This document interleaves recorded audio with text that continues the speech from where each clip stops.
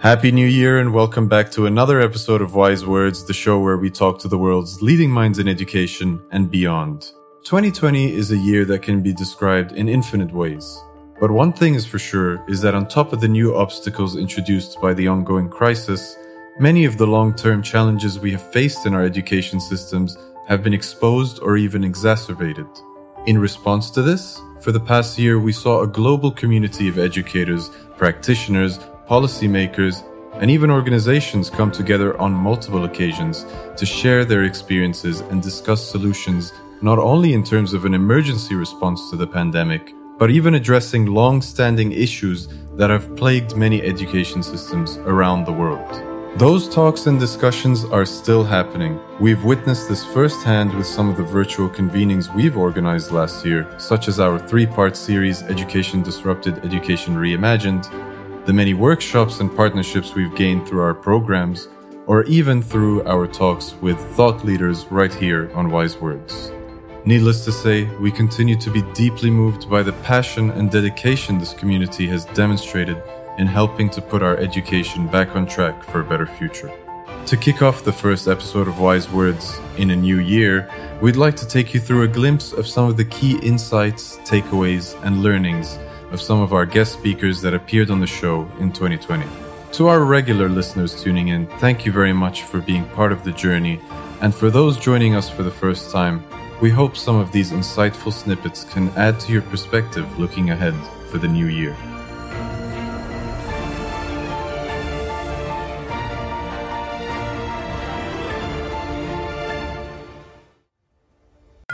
Like in many other industries back in early March, educators and students around the world were being thrust into digital platforms as a means to continue operating amid the crisis. A remote-powered world draws many challenges into question. Issues concerning ease of use, accessibility, privacy, and security are just some that teachers are continuing to grapple with today. Aldo De Pape, founder of TeachPitch, sits down with host of Wise Words, Stavros Younuka, to discuss how the organization has been training thousands of teachers in partnership with the Ministry of Albania. What does it take to train thousands of teachers amid a global pandemic? Stick around to hear this snippet from our episode early in March 2020. What have you learned about what it takes to successfully train teachers to adopt digital technologies for online teaching? Yeah, well, there are two ways, because it's training at scale, right? Because when we initially set this out, we thought we're going to have 100 teachers who want this maximum. But then the ministry endorsed it and sent it out to all the regional directorates that then send it out to all the teachers. Now, the regional directors are the employers of all the teachers. So we are on 8,000 teachers and counting. Every single minute I get new registrations of people who want to be trained. So I do not only have to ask myself the questions, okay, how do I creatively train 100 teachers? No, I need to train 8,000 of them in the foreseeable future. So I'm learning how to process at scale, which is, we're used to dealing with scale, but providing them a robust qualitative training at high speed is also a challenge. So there's a learning. There's definitely a learning there, and I'm happy to say that we can accommodate. So that's a good. We have the capacity to train up to 150 teachers in one session. Also, the capacity to provide them with all the training material, to ask them all the questions in a synchronous manner, as well as for them, all of them to fill out the form in one go. So that's all now in place, I'm happy to say. Mm-hmm. And we're now trying to get back to all those teachers. But that's from my end, I'd say. What I see with the teachers, it's basically their resilience in using technology. We have two types of teachers. We have teachers that are willing to go the extra mile, you basically provide them with a link. And for instance, if the link doesn't work, we get teachers right away asking us, the link doesn't work. What do I do? The link does work, but you need to kind of give it a second to start. The link might open, but you need to click play to start for the video to start playing. Lots of things that might sound obvious to people who use technology on a daily basis, but are not necessarily obvious for the teachers who are not, for whom technology is not a day-to-day thing. So you need to be very explicit and very kind of patient with them, feeding it to them like, okay, no, here's what you do. Because if it doesn't work, you're held accountable. So some teachers, they're all very professional, don't get me wrong, but sometimes they might respond to you as an unsatisfied customer, right? An unhappy customer saying like, well, this doesn't work. How do you expect me to do this and this? They're like, no, it does work. Give it a minute, give it a second, kind of all those things. So you need to make sure that what you facilitate, you're 100% sure that that's going to work there. Overall, they're fairly well set up, but not everyone, if there's a fallout of electricity or if the Wi-Fi doesn't work or whatever, that might reflect badly on you as well, right? So even though you cannot really resolve that, there's nothing I can do about that from London. Yeah. But you do need to take into account that those are challenges teachers are dealing with, might deal with there. So that's what I'm learning. So be very explicit, be very clear, be very driven towards an outcome. It is very important in training someone that you create a feeling of accomplishment. So training, if you wouldn't ask any questions and it would just sit and listen and we're not asking you anything, then it wouldn't be considered a training. So there are enough interactive moments that we've created and enough kind of moments that we ask for the focus of the teacher, that the teacher has a sense of accomplishment and that the teacher feels, okay, I can really use this to build myself up, to take it to the next level. That's very important that that's in there. If not, it's a podcast or it's something they listen to, but not necessarily something they need to work with further down. I'm very blessed that I, of course, have a team that speaks Albanian because, it's all in their own language. So the entire training, there's nothing I can do there. I attend every training, but I have no clue what they're saying because it's all in Albanian.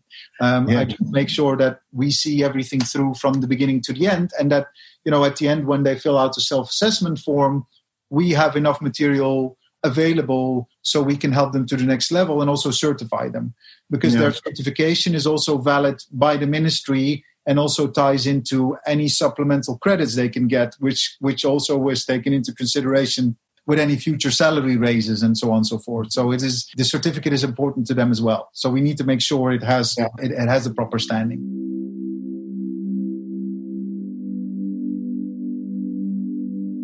As students continue learning from a distance, we must consider if too much screen time is conducive to learning.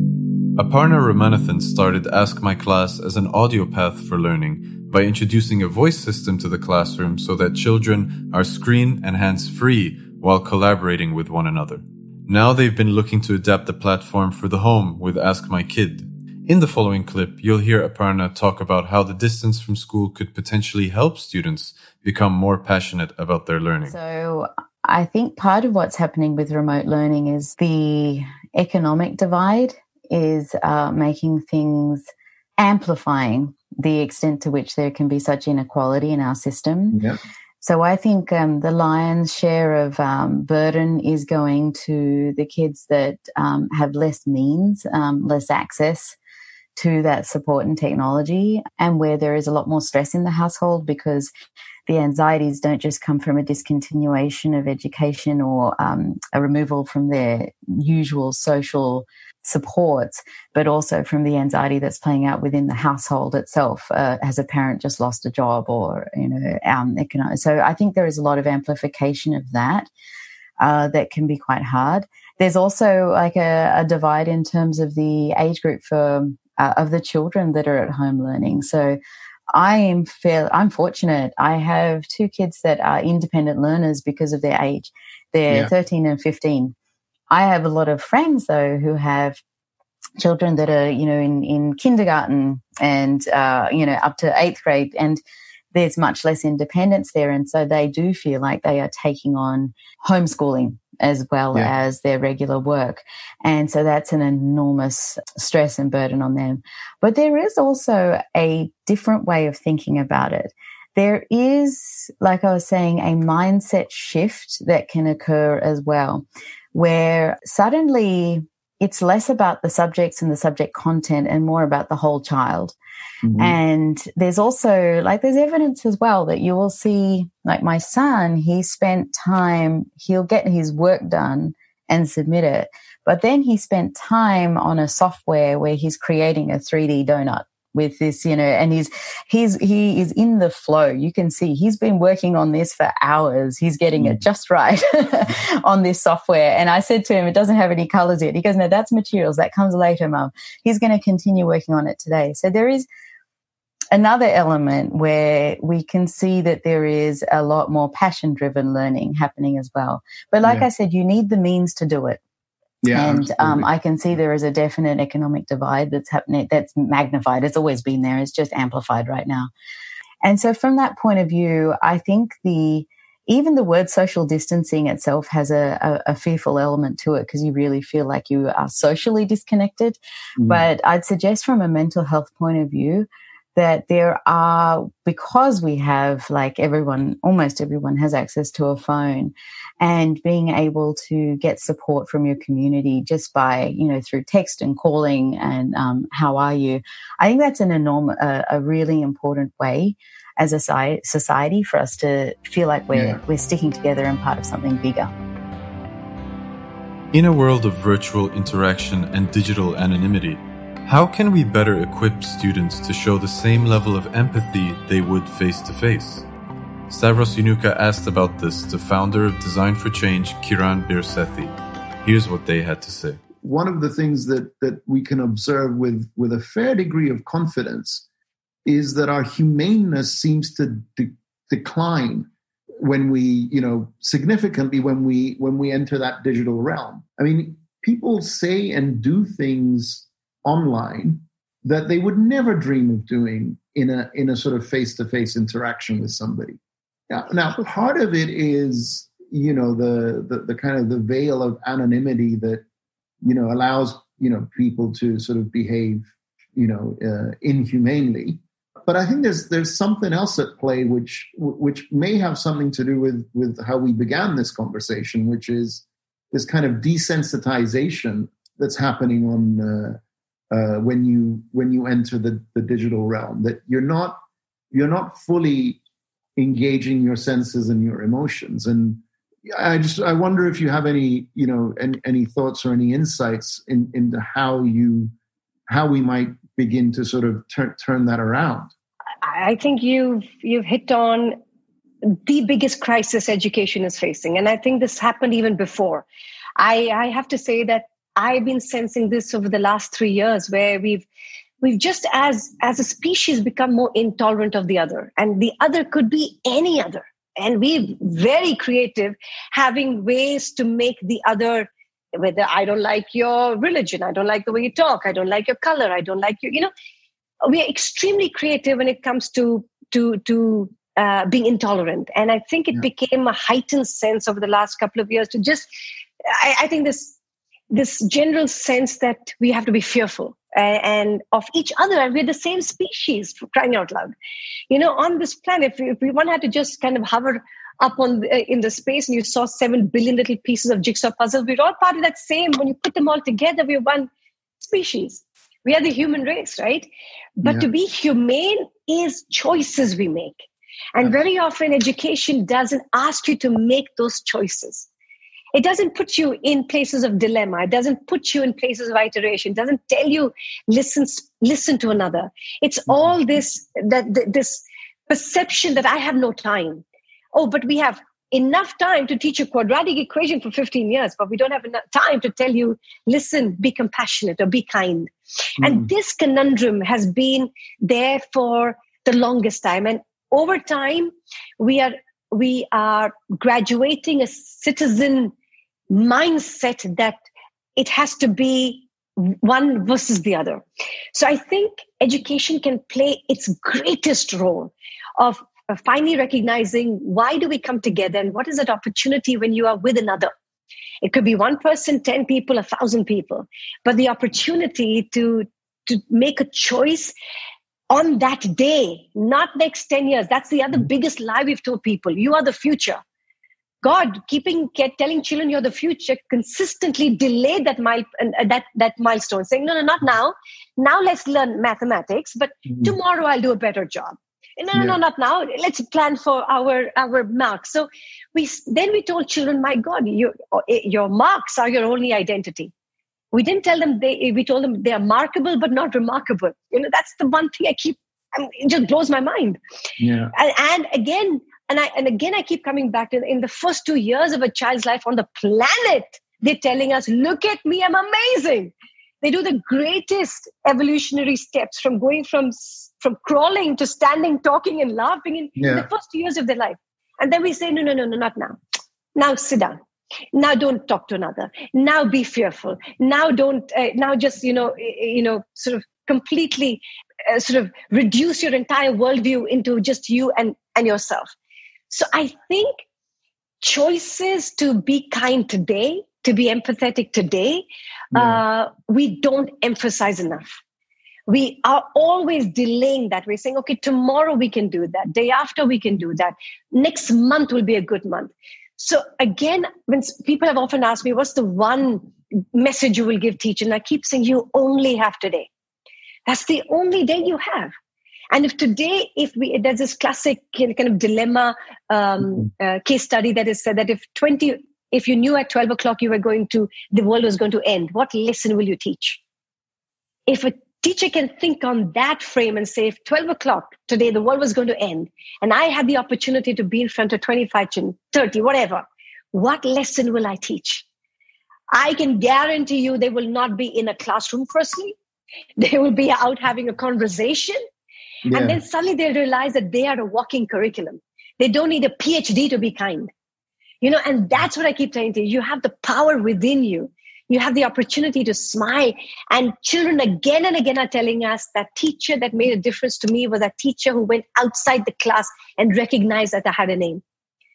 Yeah. They're repeatedly telling us that, right? Yeah. And we are constantly saying, no, that's not important. That can happen on one of those Fridays, when there's a sports session that we will take away and we do that. So, and that's what I want to give the confidence back to say that, no, if you put the attention on today, your tomorrow is anyway taken care of. So that's what I have learned. And that's what I've seen children telling us over the 20 years. So with confidence, I'm able to, it's not a 2-year experiment. I'm saying for 20 years, we've done this. We've done this. We've tracked our alumni and alumni coming back and telling us these stories about how, I remember one of my boys went to this very premier engineering college, where everybody wants to go to. And our children write back mails to us the first month they've been into a college and to say, hi, K-Ma'am, and all of this. And he said, K-Ma'am, everybody laughed at me when I said thank you to the canteen boy. And it was a small little moment. And he says today, he's saying everybody's decided they'll take their plate back and they'll put the plate back and they'll help the canteen boy. And it is that finally is your success. Not your marks and not your results that way. It's your children who will take these stories into the world and influence that little place over there. Yeah. And that opportunity is what education should be preparing our children for. That little moment when a child leaves your space and is making their little ecosystems better, kinder, more tolerant. The marks will come. I mean, that's the easy play. That's the easy part, yeah. In 2020, we've also seen a lot of digital solutions and edutainment having to step up their output to help fill the gap while schools remained closed. A couple of months ago, we spoke to Nisha Ligon, the co-founder and CEO of 2017 Wise Awards winning education project Ubongo. Ubongo is the leading kids edutainment company across Africa. In this clip, we hear more from Nisha about her thoughts on the role of edutainment as a primary source of learning. So for us, the interesting thing is we always saw ourselves as supplemental, right? And then kind of overnight, we were like, wow, while governments are working on their response plan, we're kind of the only thing for a lot of kids in many of the countries where we were working. But we were never designed to be, your kind of like sole source of education. So we did what we could to try and support. So we definitely, our hope is that kids go back to school and we can go back to filling that supplemental space. But I think we have learned some about what more we can be doing, and we hope that remains. So I mentioned before that we do content for caregivers. We really doubled down on that during COVID. And I think a big silver lining of it was that a lot of parents in Africa had always been told that your job in education is pay school fees and send your child to school, right? They were not all engaged in education, especially parents who didn't have much of an education themselves. And this was actually in some ways a real opportunity, especially through radio. We did this a lot to reach out to parents and say, you are your child's first teacher. Doesn't matter your own level of education, you can do this. And give them, we did like lots of facilitated activities and exercises for parents and older siblings and grandparents to do with kids where they can be learning together and also reflect and see, oh, wow, by playing this game, my kid really learned something. There is quite a role I can play and I can help keep them learning. So what we're trying to do is make sure that the momentum on that really stays, right? We don't want parents to just send the kids back to school and say, hey, I have nothing to do with this anymore, but to kind of build that culture and habit of learning together at home, especially for the early years, but, it's important for the older kids too. So that's something I really hope remains. And in Tanzania, we have reopened schools now for over a month. And it does seem that, even with kids going back to school, the parents are remaining highly engaged. They're using the additional services. Like we launched a WhatsApp bot. We have SMSs for parents, and those are still being heavily used, even though kids are going back to school. So I think that is a good sign of maintaining that engagement. I think for the sector at large, one of the key things is going to be figuring out how do we engage with the formal and the government system to make sure that we can support as kids are going back to school, because we do know that there may continue to be more disruptions, right? It's like they might go back in for a bit, come back out. And I think this is an opportunity for a kind of transition to a different kind of status quo of more blended learning. But it's difficult. I mean, everyone's just trying to do whatever they can right now. So where I actually see it happening is at the grassroots and at the level of the individual teachers and the individual schools and smaller organizations. But I think it's going to be, it's going to really have to take a big effort for it to happen at the level of a school system as a whole. One of the biggest struggles many have been voicing is that the limited way we interact in the digital space have caused us to become less motivated, inspired, or engaged. Perhaps you've heard of the notorious Zoom fatigue. Are there ways we can potentially enhance our level of interaction through the use of new cutting-edge technology? Recently, we've seen a technology that has existed for decades surge in popularity in the market: virtual reality. China president of HTC Alvin Wang Graylin talks about how VR has evolved throughout the years, how we can use it to harness the potential of virtual learning, and how it gives us the ability to restore our human interaction in the virtual space. I was on the road 70% of the time because I'm always out there meeting customers, meeting partners, meeting our users, etc. Right? Now, I've gone on, I think, 3 or 4 business trips all year. This is like, I've gone on less trips this year than I would probably in a normal week last year. Right? So the default now is for us to communicate through a digital means. So I think that hurdle is already over. Now, once we've started to do more of this, and if one day you're doing 10 to 15 video meetings, you get pretty tired, right? This whole concept of Zoom fatigue, it's not a concept, it's real. No, it is. I can testify to that as well. Yeah, exactly. I mean, I think we both can speak, and I'm sure everybody on this podcast or video cast can also attest to that. So at the end of the day, people want to have a more natural way to interact. And, the reason people want to go face to face is because when you're face to face, you feel like you're together, you're having a shared experience, you're able to create that connection, and you're able to create a shared memory. And that's what's missing with video, is that you really, it's very difficult for you to have that personal connection through just a video, particularly if you have 10 or 20 or 30 people on the screen. It just becomes almost impossible to have any personal conversation. I mean, it's a little easier for us one-to-one in this case. It's not so bad. I mean, we caught up a little bit about what's going on in the last months. If you had 30 people on the screen, you're not going to ask, hey Mary, how's your kids? It just sounds really weird, right? So, but when you're in a virtual environment, what you can do is to have that side coffee chat, or to post somebody to the side, even if there is a big group happening, a big event happening. right? So that's what's missing. In fact, it's that team connection and camaraderie. In fact, we just did a study that finished recently where we had 4 different teams working using different mediums. So one was using pure audio, using phones every day. One was using pure videos every day. One was two offices connected by video that was working together. And one was purely spatial. Actually, it was 5 teams. And the last team was just a team working together to solve problems. Right? They're all solving the same problems, and we measured their effectiveness, their sense of belonging, their sense of engagement. And amazingly enough, I guess, as we would predict, the worst scenario was audio only, right? So it was like by far less effective, less belonging than all the other ones. And of course, the best one was everybody in the same room.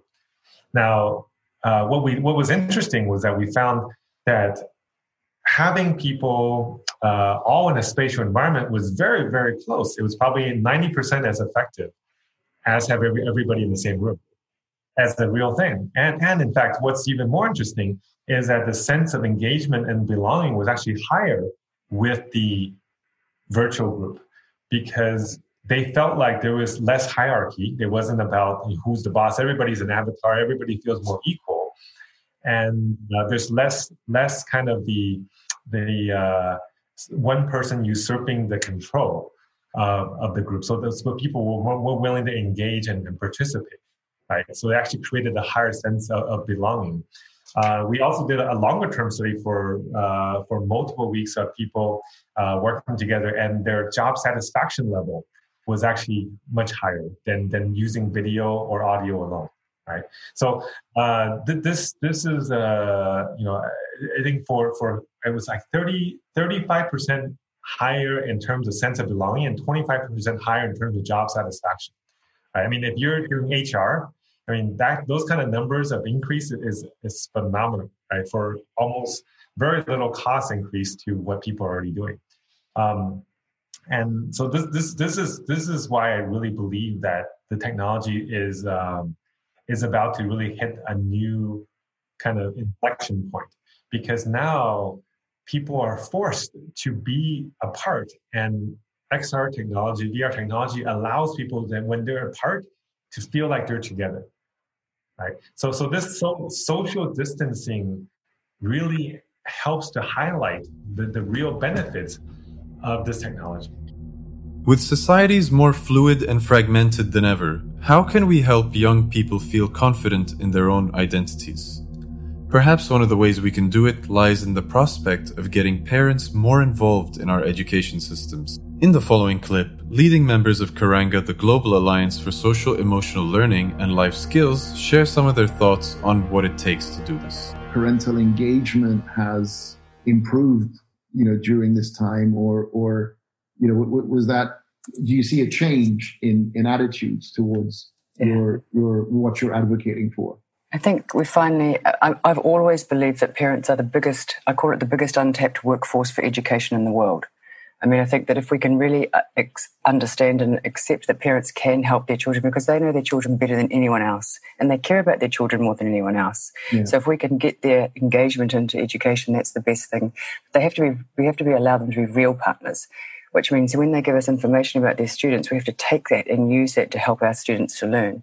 So what I think we've seen now is that by engaging them and providing them with tools to actually help them to work with their students in the learning sphere, that's given us a huge advantage. But secondly, I think, Stavros, you've got the idea that they actually know what they need for their students, for their children as well. We've had kind of the assumption that the teachers know best all of the time, but actually when we look at the cultural identity, parents know better about that than some teachers do. So we have to actually say who's got the set of knowledge that we want to look at here, and how do we marry that together to find out what's best for that learner. So it's actually taking a little bit of lead from either side and bringing it together and saying what's going to be best for our kids. And let's look at some of our cultural identities, our language, our identity and see what's going to work for our particular children, and looking at our ancient knowledge, our histories, and bringing this all together and swirling it together and deciding, okay, together what's going to work for this particular child and our community. And I think that this has been a time that's really enabled us to respect each other's identities and knowledge around some of these areas. And it's been to me, it's been a really magical time in that sense. To quickly add to that, I think this has reiterated that learning is not a place, it's an activity. And parents, all over the world have been closer to that learning process that typically would have occurred at school. And so, I mean, it just shows us very clearly the distinction between schooling, education, and learning being a human act that's impossible not to take part in, whereas schooling being kind of an institutional model and a system that really many of us have been talking about for a long time, including the late Sir Ken Robinson, who died last month, really was based in a past paradigm. And so the question is, how do we use this moment, the Overton window being thrust open, where far more things are considered feasible? We've seen the most rapid shift in ways of working. And I mean, educators overwhelmingly have done phenomenally well to be able to keep learning going. And also to think, and this links to the earlier question, Stavros, to think ecologically. Really it's now, as Joanne has said, it's that relationship between parent, learner, and teacher that becomes even more important as somewhat of a tripod, where you can have all these elements working, in play. The other thing that I think is really interesting that we should pay attention to is the role of agency, because just as all these things have been shut down, a lot of agency has actually been increased on the learners, where if they're in a remote learning environment, they can kind of make choices that it's far harder to be compliant in a Zoom call like this one, for example, right? So I think that's a really interesting theme to explore further as well. I think one of the things that we have to acknowledge is that, and one of the things that my colleagues have noticed, is that the inequities that we always knew were there for children are coming to the forefront. And part of that has to do with, the ability for parents to be able to be engaged in their child's learning. And we knew that far before the pandemic, that one of the critical factors for children to be successful and happy in schooling is that parental relationship with their learning. Are they able to engage with their children's learning? And we know that based on some financial pressures, based on two parents working from home and trying to guide education, parents that are just not able to connect with their children's learning, particularly at this time, those inequities are coming to the forefront.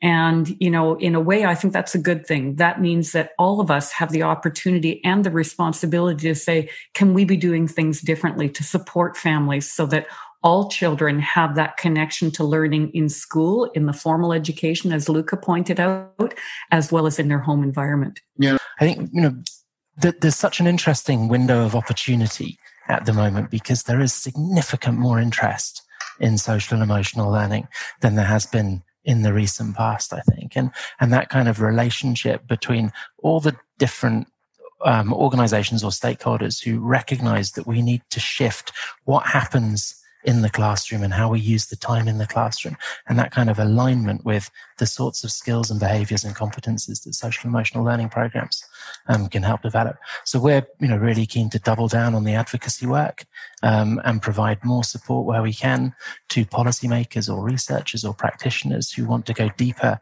into the social emotional learning space, so that we can ride that wave at the moment and help the interest in the topic translate into reform that sticks, and to changes in classroom practice, changes in what the system recognizes and values. And as Jojo and the others have said, how we can support all students to go on and thrive. Thank you for sticking around this far. By the way, if you liked any of the discussions you've heard here, feel free to browse more than 20 episodes we produced in 2020, available in our catalog of discussions. Whether you're tuning in on iTunes, Spotify, or your favorite podcast app, you can find it all under Wise Words. We're really proud of what our community has accomplished over the past year, and we're optimistic for what 2021 holds for the future. You can of course expect a new season of Wise Words, which will be announced shortly in the near future. But in the meantime, we'll leave you with some final thoughts on the future of education from Sherry Weston, President of Social Impact and Philanthropy at education nonprofit Sesame Workshop.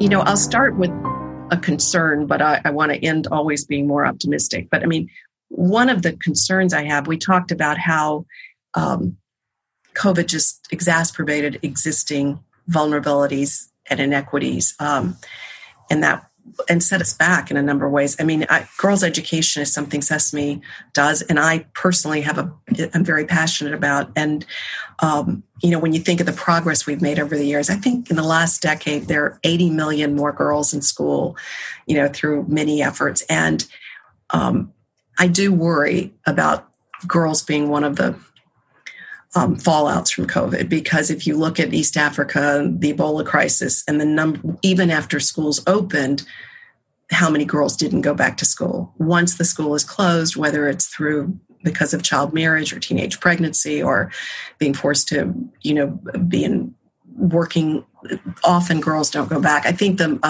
Malala Foundation did a recent study that took that data and said if you extrapolate it, it could be as many as 20 million girls who never return to school, even when schools start opening. So that is a concern I have in terms of post-COVID. But on a more optimistic note, I will say it's hard to avoid thinking about education now.